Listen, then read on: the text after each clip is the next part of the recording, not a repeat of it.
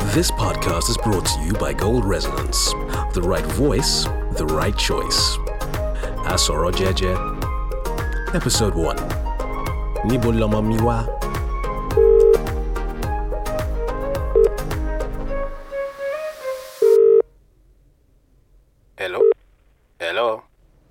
Hello, Jonathan. Jonathan is your father. Hello, can you hear me? Hi, Dad. Yeah, I can hear you. Hello? Dad, I can hear you. I'm here. Hello? Dad, I'm here. I said I can hear you. Okay. How are you? Yeah, I'm good, thanks. Okay, because you have not called, and I was just wondering how you are. Yeah, Dad, like I said, I'm good. You are good. Well, that is a relief then, especially when considering the considerable length of time that has elapsed between this phone call, the one that I am making now, and our previous conversation. Okay, Dad, I get it. I'm sorry. You are sorry, or you are good? I would suggest that the two would be mutually exclusive. If you are good, then there is no reason for you to apologize. If you are sorry, then surely you should be cognizant of the reason for expressing such sorrow. Right. Well, obviously, I'm sorry I haven't called you recently. Recently? Jonathan, considering you are now living in what the natives call the Scepted Isle, I would have thought that you would be more careful with your handling of the English language. Let us consider. Please, Dad, let's not do this. Let us consider your use of the word recently. Now, if my humble memory serves correctly... Dad, I get it. I'm sorry I haven't called. It was wrong. I'm sorry. How are you? Dad? I'm still here. After all, I originated this call, did I not? No matter that you consider a weekly conversation with your father to be some sort of inconvenience. Me, I will fulfill my obligations properly. Not even obligations. Are you not my son? Of course I will be calling you to check on your progress. No matter how rude you are becoming. Yeah, like I said, Dad, I'm okay, and I really appreciate you calling to check up on me, honestly. Okay. So, how is everything? Yeah, good. Can't complain. Can't believe it's only been 3 weeks since you were up here. Up? I mean, over here? Up here. As if your little Britain is the center of the world. You should know by now. This map of the world that is commonly used is factually incorrect. Yeah, It exaggerates the sizes of the nations in the northern hemisphere. Okay, but it is part of this historical project to minimize perceptions of the size of Africa. And by extension, the importance. Yeah, I know this, Dad. Well, there's no harm in reminding you. Well, since we are talking, are there any changes in your circumstances that I should be made aware of? Eh? What do you mean, eh? Have you lost all of your manners? You say pardon or you say ejo, like a civilized Yoruba man. Yes, Dad, I just meant what circumstances? Jonathan, my boy, my son. Yes, Dad? I know that since you have spent so much of your schooling in the UK... Boarding school at 8, you sent me... And it is easy to fall into the trap of believing that Nigeria is somehow behind the times, that we cannot keep up with the modern world. Okay, Dad, why do I feel like this conversation is taking a sharp left? Sharp left, Ke?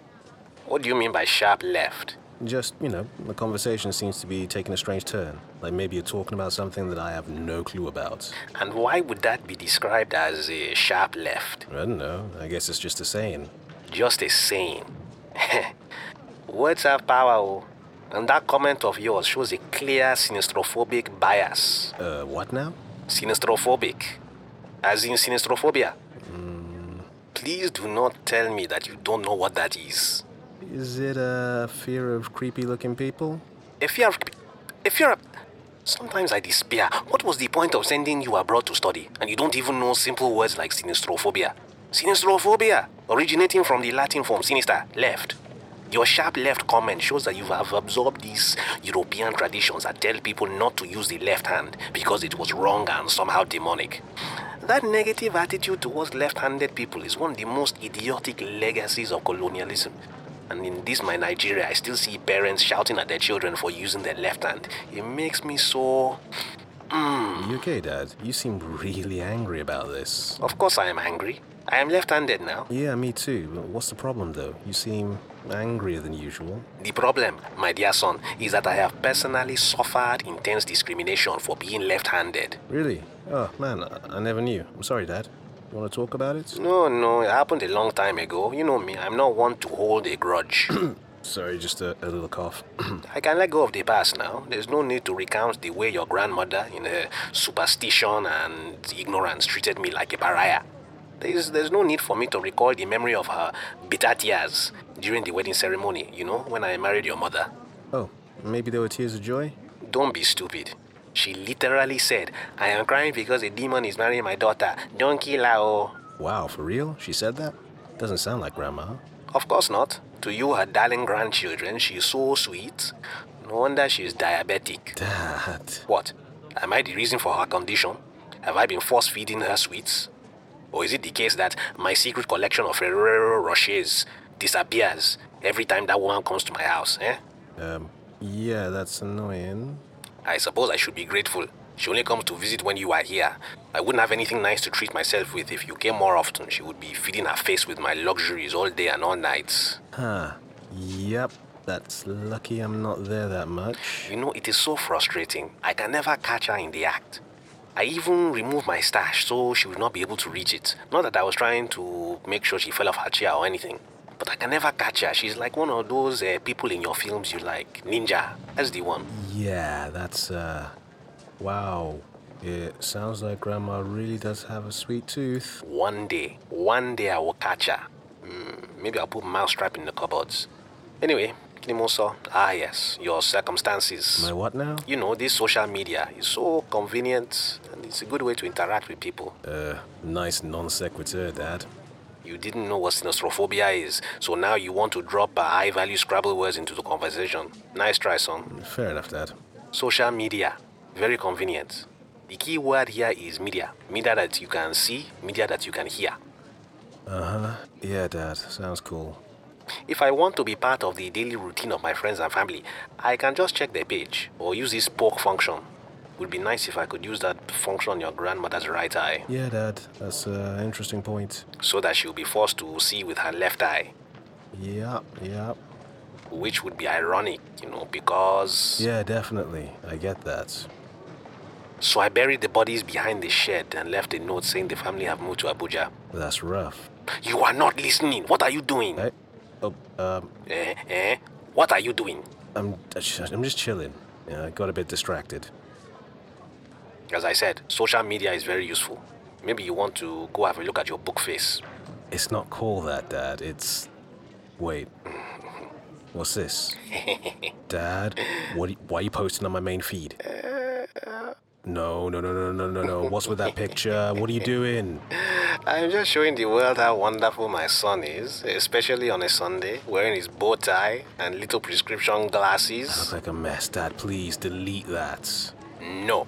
If you cannot listen to your father talk, then I will communicate with you via social media.